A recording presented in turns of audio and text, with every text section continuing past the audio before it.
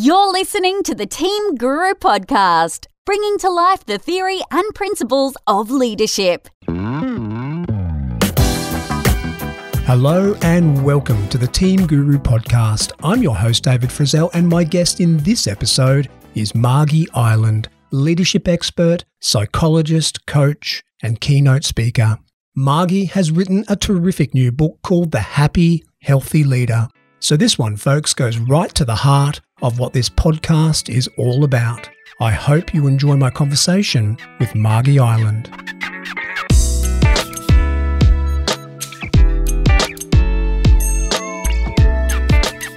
Margie Ireland, welcome to the Team Guru Podcast. Thank you. Great to be here. Pleasure to have you here, Margie. And full disclosure for listeners, this doesn't happen very often, but I actually know Margie.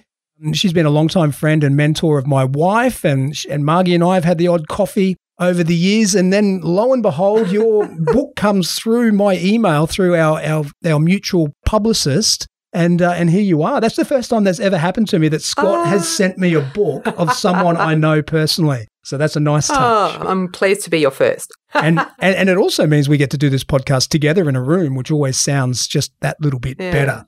So Margie, great book, by the way, The Happy, Healthy Leader, Achieve Your Potential Even During a Crisis. I really loved it. It's a broad book for a leadership book. You really do tackle a lot of the big issues that leaders think about. I'm really interested of all the paths you could have taken. You had a long career in recruitment, executive recruitment, then you became a clinical psychologist. Of all the potential paths, why did you land on this one where you're focusing really heavily, really honing in on leadership? Yeah, well, look, it probably started in that recruitment career where, I did that for a long time, and I got a bit burnt out myself at the end of that. But one of the things that I really fascinated me was what motivated people in their work. Why did they want a job?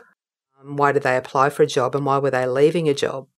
And so when I came to the end of that career and was looking at what next, I thought it'd be really interesting to do a deep dive on that. And so when I decided to study psychology, I thought, that's where I want to focus. And what I learned through that process was, as part of, becoming a practice or registered psychologist, you have to pick a thesis topic. And so I chose CEO, Wellbeing and Performance. So it sort of kept me in that lane. And the other thing I was fascinated with was, were leaders any different to the rest of us, particularly senior leaders? What was it about them from a mindset or psychology perspective that might have been different to others? And so I was really interested in wanting to understand that and help them with that, because one of the things I also found, I guess, interesting and frustrating at the same time is, particularly when I was interviewing people in my recruitment days, is uncovering that potential in them, perhaps understanding, where they would provide the greatest value in their next job and if they would be good for the job that I might have been working on. And now as a leadership coach, it's using psychology is so helpful in helping them uncover that stuff, get through some of the mental barriers that perhaps are getting in the way of them accessing what, that full potential that's sitting there. Now, of course, like all guests, I'm going to squeeze you for your best stuff in this conversation. We're going to find out exactly what it takes to become a happy, healthy leader and all the obstacles we might face along the way and how we can manage those and plan for our best leadership self. But before we get there, tell me about the concept of the happy, healthy leader. What do you imagine when you come up with that kind of title and when you talk about it? What's interesting is that the irony is really the healthy comes before the happy. Yeah. And so a lot of us tend to focus more on the happy. Like, once I'm happy, then life will be good. And Russ Harris, who I do refer to in the book, wrote this great book called The Happiness Trap. And he is an Australian. And what he talks in there is about how this quest for happiness is what's making us unhappy. Mm. And so what I discovered through my research, but also my experience as being a leader too, is that by making the time to have a look at your own self and looking at your own health. And when I talk about health, I talk about overall health, mental, physical, emotional, all those sorts of things. And, what I've found or what I researched and then what I practiced and now help leaders with is having a focus on that first, because leaders often leave themselves last.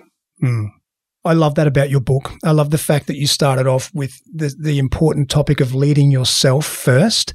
And I think about this a lot. And you talked about just then, you kind of let leaders off the hook and create, around the story that they leave themselves to last because they put themselves last, they put others first. That could very well be true for some people. But I have another angle that I look at that from. And I kind of think that leading yourself is the hardest bit. So that's why a lot of us don't do it. We've all worked with people who are leaders in an organization, meaning they're part of the hierarchy, who clearly are not leading themselves well. They're late to meetings. They're physically unhealthy and unwell. Their eating habits are poor and visibly poor. They're not getting enough rest. They send emails at 10 o'clock at night. They do all of those things. And I kind of think, how can anyone want to follow you when you are clearly leading yourself so poorly?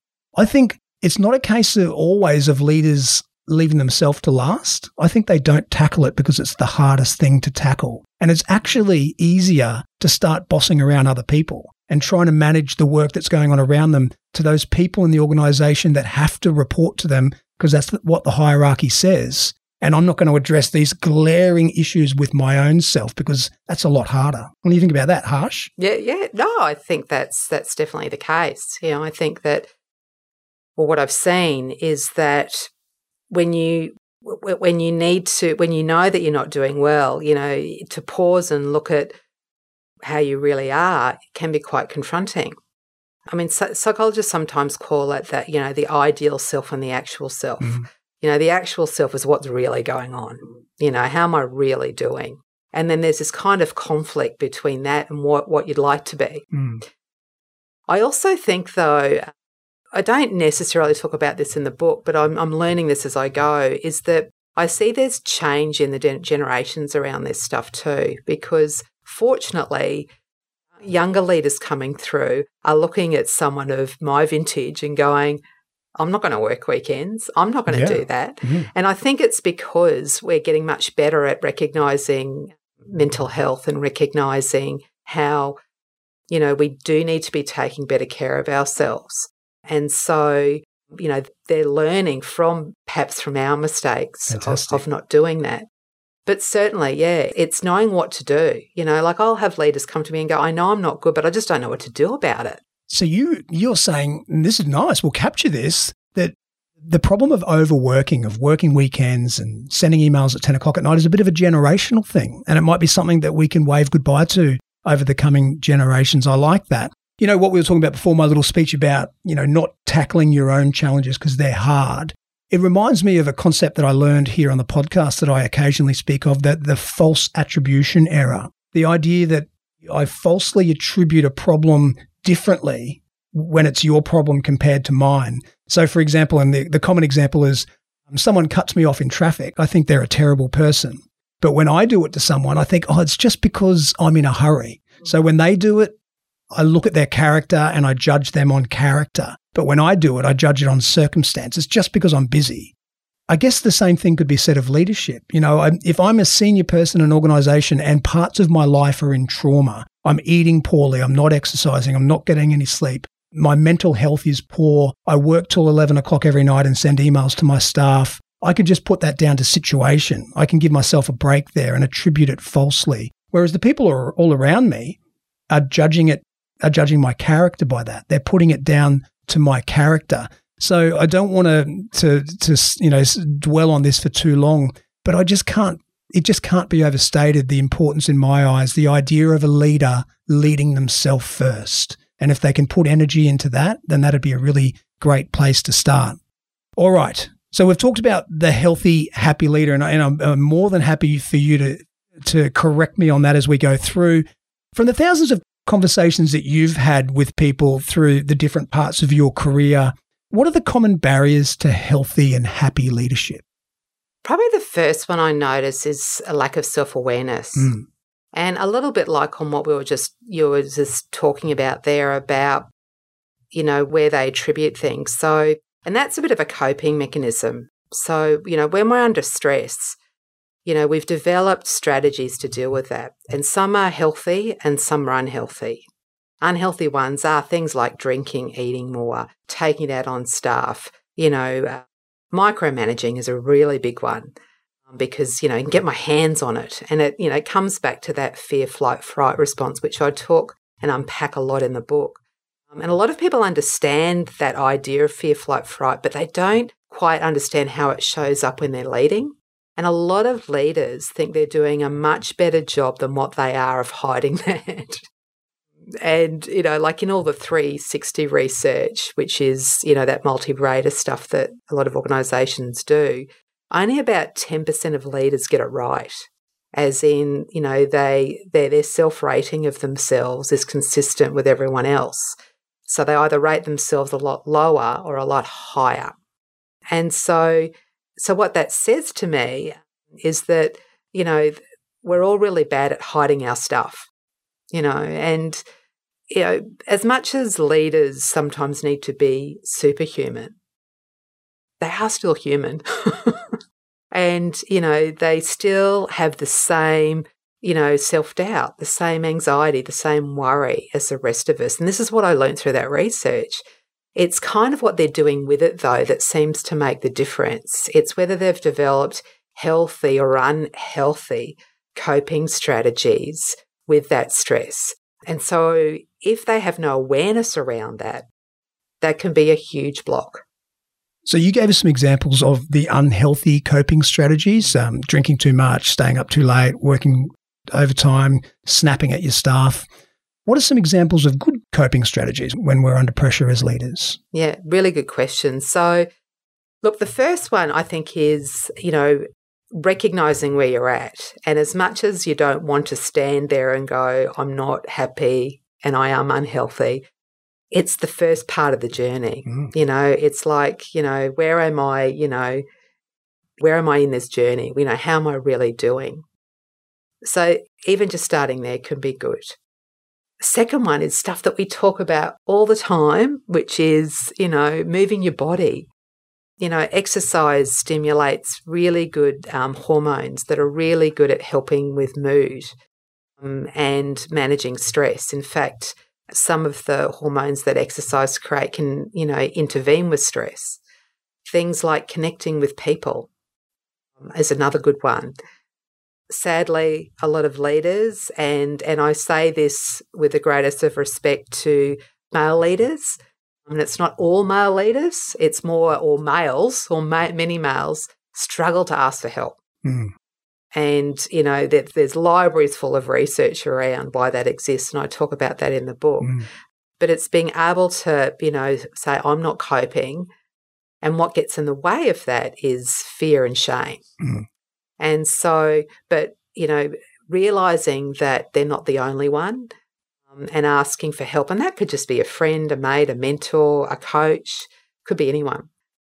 So, and then the one that I'm a huge fan of is mindfulness as a coping strategy for stress. And you devote one of your 7 steps to mindfulness. I do. And, I can hear, some listeners maybe rolling their eyes going, yeah, I've heard about this mindfulness. And it's all the rage. It's a bit of a fad, but that's the thing, it's not, is it? We've given it a modern title, but it's not a fad. We can trace it back to ancient philosophers.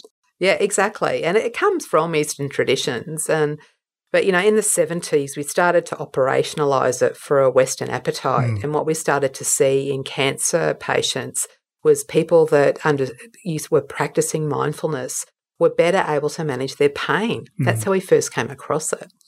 And when we talk about pain, that could be emotional pain, mental pain because you've had a bad day. And so it's now become, more researched and more used. And I used it in my CEO dissertation. And so I got these 15 male CEOs to practice mindfulness just for 4 weeks, and all of their wellbeing scores went up just in 4 weeks. Amazing. And that's the only thing I got them to do. So it really does work. Do you want team and leadership development programs that actually work? Contact Team Guru today so we can start the conversation.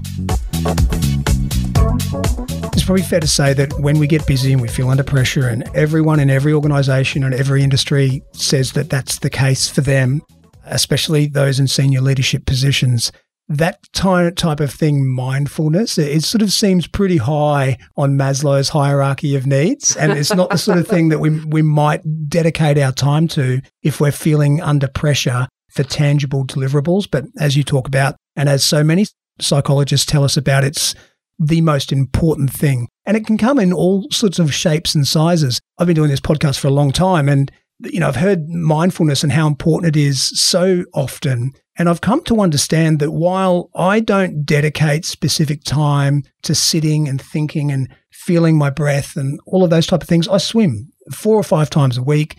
That is my mindfulness. And I think for some people it can come in all sorts of shapes and sizes. Is that true, or am I fooling myself into thinking that I'm doing it? Look, I think it can be that way. The research around mindfulness is the actual practice of the quiet reflection activity.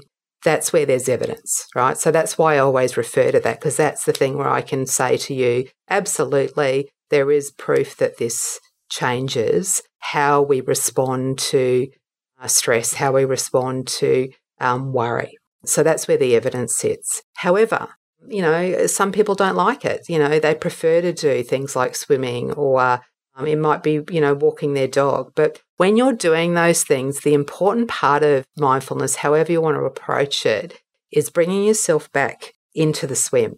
So when your mind drifts to planning or worrying about something in the past or the future, it's putting your, focusing on the lane, watching the black line as you swim, noticing how it's, hearing the water, bringing yourself back into the pool.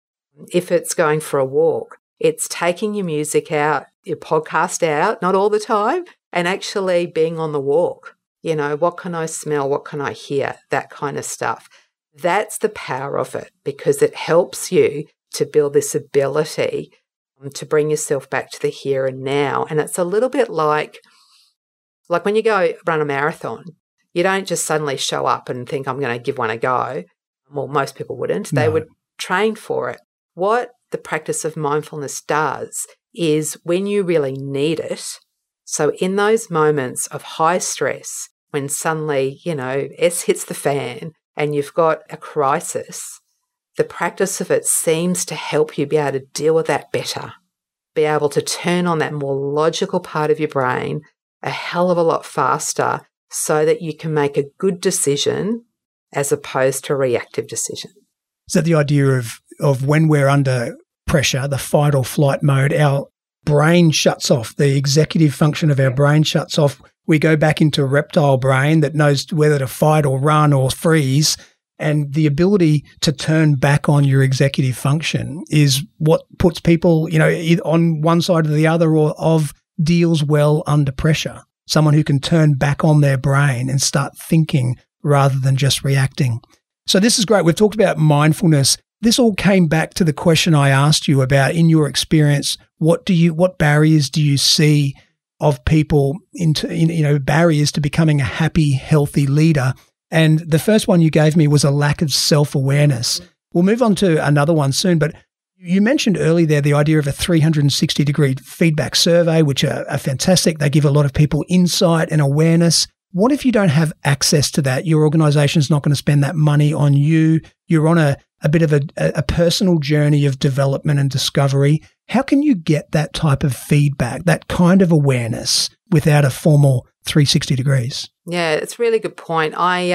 Look, there you could probably use Dr. Google to, look at some free 360 kind of tools out there. They're not going to be quite as good. But even things simple as, going and asking, being prepared to hear the good and the maybe not so good. And what I mean by that is, talking to your peers. So, saying, look, do you notice when I'm stressed? You know, what shows up when you see that? You know, how would you describe me on a good and a bad day? See if they're picking up on that. It could be to ask your staff that, you know, just, you know, either one-on-one or as a group, you know, asking, look, are you noticing anything? Asking your boss, you know, even just having that sort of really informal feedback loop. So, you know, there's some free tools out there. I've got one on my website that I make freely available to people called the Transformational Leadership Scale. And it's just a really simple 2-pager where the leader can score themselves on different domains, and then they can give it to their team or whoever they wish to. So, you know, there's a few of those kinds of things out there. So, you know, your listeners are free to access that. I can provide you the links for that. We'll put that in the show notes for this podcast, of course. And you need to do that. And I'm always really impressed when people come to me, and it happens occasionally. They'll say, hey, look, I'm really consciously developing at the moment as a professional, as a person. I'm on a real journey. Can you tell me these things? And they might give you a series of, you know, just a handful of questions, and they want some honest feedback. I'm always super impressed when I get that because it takes a lot of guts. You know, it's easy to do these kind of quiet little secret efforts where you listen to stuff and you try and self-improve in a really kind of introverted way. But as soon as you go external and ask for some feedback, you're kind of putting yourself out there just to one or two people. But it's a leap of commitment. And I really admire it when people do that. So it's not all just about the 360-degree feedback. Like Margie says, only about 10% of people accurate when they try and guess what others see in them. So we really do need that external feedback. And it's a real leap of faith to do that. All right, let's just go with one more. In terms of things that you've seen as barriers to happy and healthy leadership, you started off with this one that we've talked about in depth, lack of self-awareness. What's another one?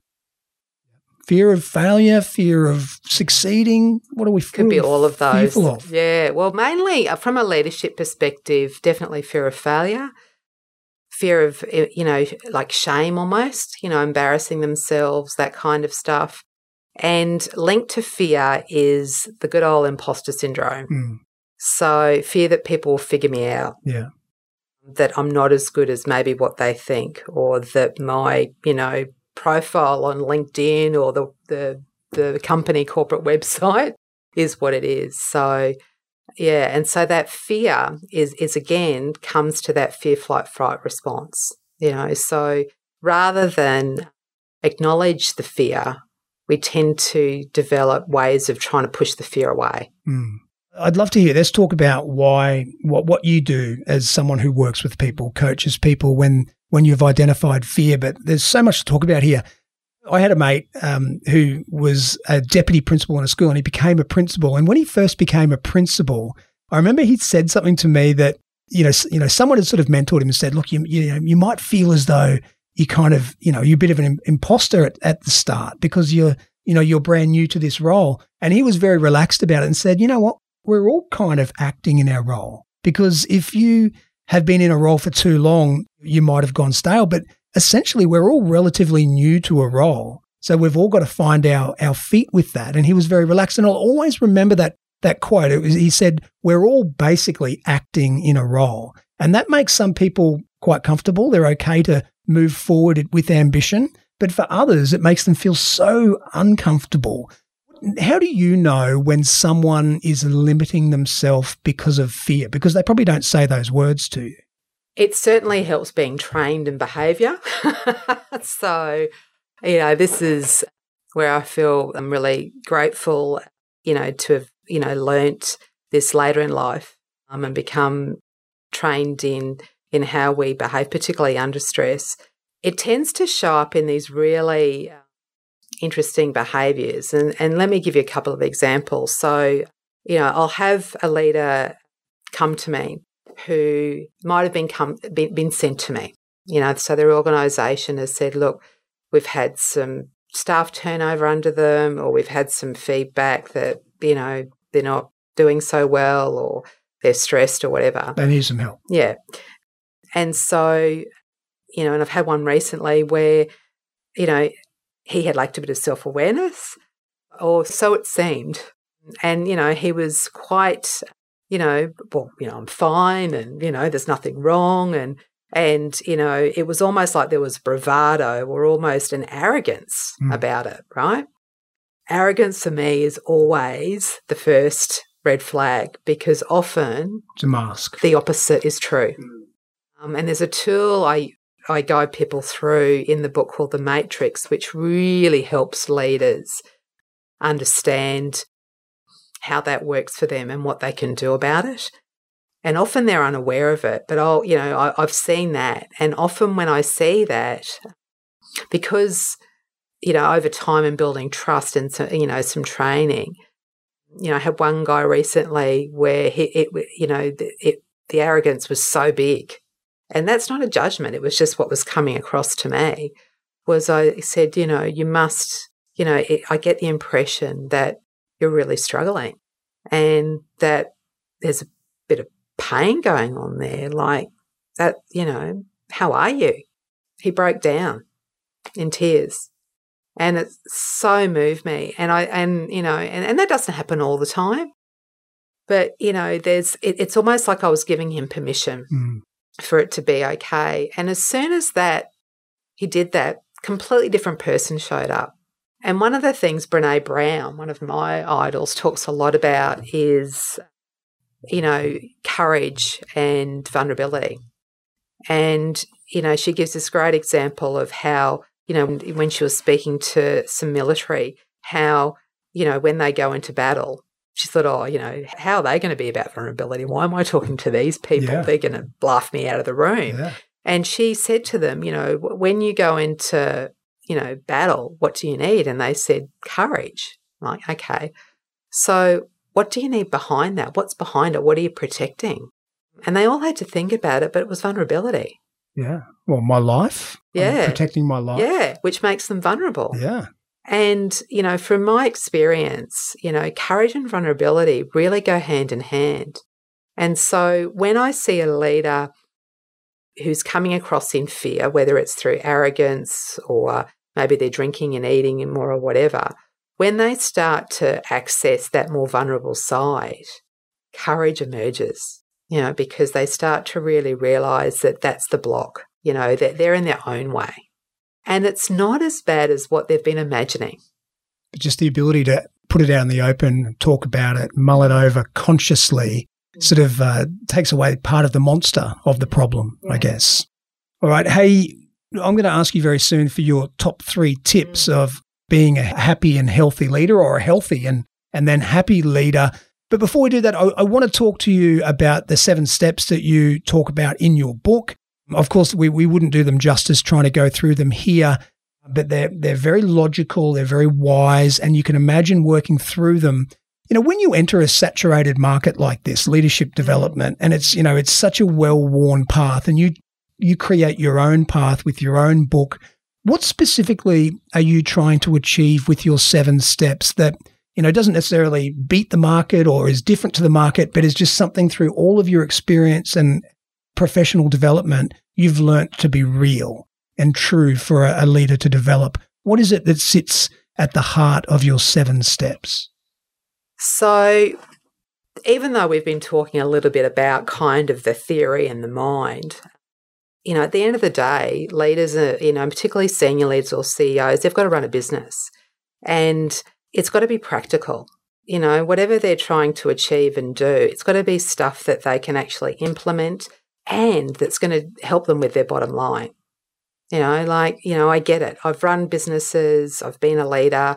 I've got this really strong commercial background. And so what I've tried to do with the book and the 7 steps is bring together really good, sound science on, stress and leadership with what it takes to keep a business going and what's important, and bring that together into 7 steps that are quite practical, really, that, can be implemented pretty much straight away. So, that was the thought behind it, because if it's something that you can't use and access and use every day, you're not going to. So nothing's going to change. All right. And like I said, we're going to get to your tips, your 3 nuggets of gold very quickly. But right at the beginning of the conversation, you mentioned the question and you left it unanswered. psychologically, are very senior leaders different to the rest of us? So a CEO of a huge organization or the president or prime minister of a country, someone who acts in a very senior way and moves in very senior circles, are they different to me? Yes and no. So what I see as the same is that, they're still having the same amount of doubt, as I was saying earlier, the same amount of that negative self-talk I talk about in the book. They still experience the same kind of, strong emotions that everyone feels. Where I saw the difference is their relationship with them. So what they did next, were they able to navigate through those and, if you like, turn on that more rational brain a bit sooner so that they could make good, sound decisions, so that they were able to move the business forward, even though they perhaps were feeling quite stressed themselves. Mm. Now, that's not all leaders. There's lots of leaders out there that would be considered to be highly successful that aren't doing those things as well. But when I look at the ones that in the study and then since then that I've seen really grow, it's that ability to take that moment, to take a step back and go, okay, I've got two forks in the road here. Which path am I going to take? Am I going to take the path of, reactivity and quickly dealing with the stress, through, taking it out on others or avoiding it or eating, drinking or whatever? Or am I going to, move towards something that maybe is a bit harder, but it's more aligned with my values and goals, which requires me to perhaps take a look at myself first and what it is that I need to check in about my own mindset. What do I have control over? And what's the next step that I can make that's going to be, better for me, but also better for everyone else? That is such a terrific answer. It kind of addresses one of the things that I ponder very frequently of, the idea that we can talk in this lovely, clean, neat environment about leadership in a theoretical way. But anyone who's listening to this on a walk with their dog will go to work tomorrow with all of these great ideas that you've shared in their head, but then things will start moving all around them. And it's nothing like what we talked about. Actually being at work is a very different experience to how we talk about it here. But that's what you've just identified with those very senior people who are leaders at a high level and do it well, the ability to think clearly in the muck, the ability to keep your rational brain engaged where they're in an environment where there are lots of moving parts and lots of things going right and wrong, flowing all over the place. Is that a fair summary? It's amazing. That's great. So that's a very good answer to something that I often ponder. All right, Margie, we're very quickly running out of time. I always ask my guests to leave with 3 nuggets of gold. Give them to us. And I always reserve the right to interrupt you and ask you lots of questions. Okay. Well, the first one I think is, as I was referring to earlier, is to, where are you now? Make the time to, whether it's to write it down, type it, talk to a friend or a mate or someone you trust, but, where are you now? Are you happy and healthy with, your career or your leadership career as a leader? Are you enjoying it? Is it what you thought it would be? Have that really kind of honest conversation with yourself about yourself and be okay with whatever shows up from that.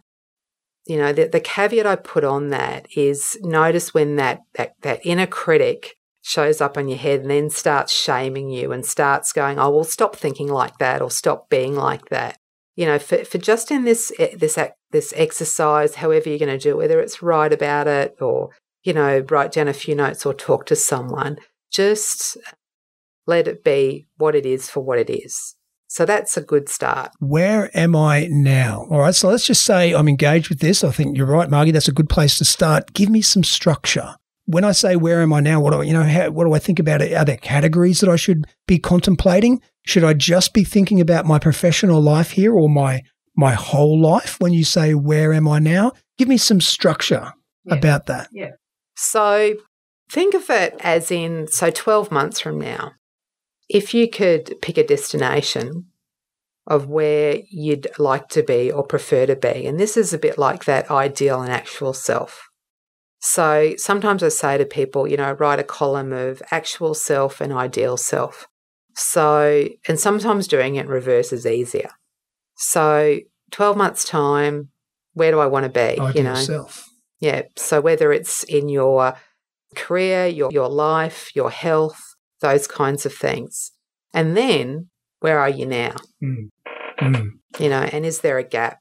Oh, I like that. So start with where I'd like to be in 12 months' time. And in terms of structure, when I'm pressed to think of my life in categories, I always fall back on an old classic, a Stephen Covey thing, where we talk about intellectually, socially, emotionally, and spiritually. And I think that's a pretty good place to start. But given this is a professional setting, I would add a fifth to that and think about it professionally. So where am I intellectually, socially, emotionally, and spiritually? One of those is physically, intellectually, emotionally, socially, and physically, but then add to that professionally. Where am I in terms of the job I'm doing and how fulfilled I feel by that? So that's a really nice place to start. Where I want to be in 12 months' time and where am I now? So that's number one. That's your nugget of gold. Number one, where am I now? What's number two? So second one would be to pick something that you're going to do in the next week that is going to be more of a healthy coping strategy for stress. So some of those ones we've talked about. So if you know that you're not moving your body as much as you need to, pick some kind of physical activity that you enjoy, that you can do, even if it's just once or twice this week. But also notice how much your mind gets in the way of you doing it. Plays tricks, comes up with all sorts of excuses as to why I shouldn't have to do that thing. Yeah. And if your mind starts to weigh in, let your mind come with you on that activity. Let it follow you. Like a complaining teenager. Yeah, let it follow you to the... I remember a personal trainer of mine used to say to me, she used to say, if you get to the gym and you're there for 10 minutes and you still don't want to be there, then go home. And with mindset, often it's the biggest battle is showing up. So if exercise isn't really your thing, then another thing can be, connecting with something of interest or something that you care about over the next week. So maybe it's a hobby or an interest that you haven't gotten to for a while. Sometimes people have to, do a bit of a Dr. Google on hobbies, remind themselves of what they used to enjoy, and that's okay because we often do forget. Or maybe it's someone that you haven't seen for a while, but find something in the next week that either relaxes you, gives you joy, something like that. And again, notice your mind again about how it gets in the way, how it says you haven't got time, all those sorts of things, because we, leaders in particular, really struggle to, make that time for themselves, as we talked about right at the beginning of the interview. So, or give mindfulness a go. Mindfulness. As your activity, So, over the next week, some of my favourites are Smiling Mind. That's the Australian one. There's stuff on there for kids, for teenagers, for the workplace. So give it a go, and, approach it with some curiosity, rather than judgment, and just see what happens. That's great advice. So number one was ask yourself, where am I now? And we delved into that a little bit and we talked about thinking about where I want to be in 12 months' time, where I am now.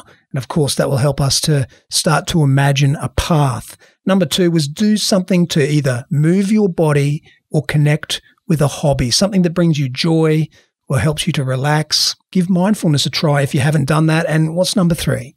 I can't help but not suggest this one because of what I do, but ask for help. If you are struggling, if you're not sure what to do next, if you go, well, yeah, I kind of resonate with all of this, but I don't know what to do, there's lots of support out there. Whether it's, looking at some online training around mindset and mood, there's heaps of it out there.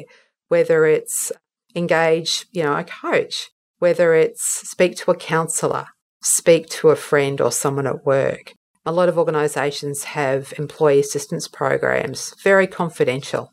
So, whether it's through those means, whatever they are, maybe it's, get a book. We're talking about that today. But something that's on that journey of getting the help that you need. That is terrific advice. Margie Ireland, author of The Happy Healthy Leader, psychologist, coach. It's been wonderful to have you on the podcast. Thank you. Great to be here.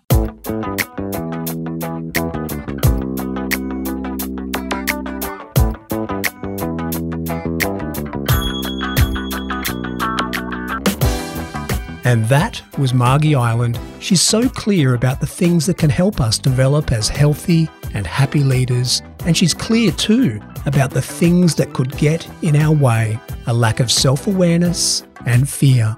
And how about those top 3 tips? Number 1, ask yourself, where am I now? Where do I want to be in 12 months in my life, my work, my career? Number 2, do something in the next week to move your body or connect with an old hobby, something, anything that brings you joy and helps you relax. And number 3, seek help. Starting a journey of discovery is a worthy pursuit, but it can be hard. You don't have to do it all alone. There's a lot of help all around you. As always, I'll share these tips and the other lessons I took from my conversation with Margie on the Lessons Learned page for this podcast. You'll find it along with the entire back catalogue of Team Guru podcasts on our website. That's teams.guru/podcast. Connect with me on Twitter, Facebook, SoundCloud, or LinkedIn, and join me for the next episode on this, my mission to bring to life the theory and principles of leadership. This is David Frizzell for Team Guru. Bye for now.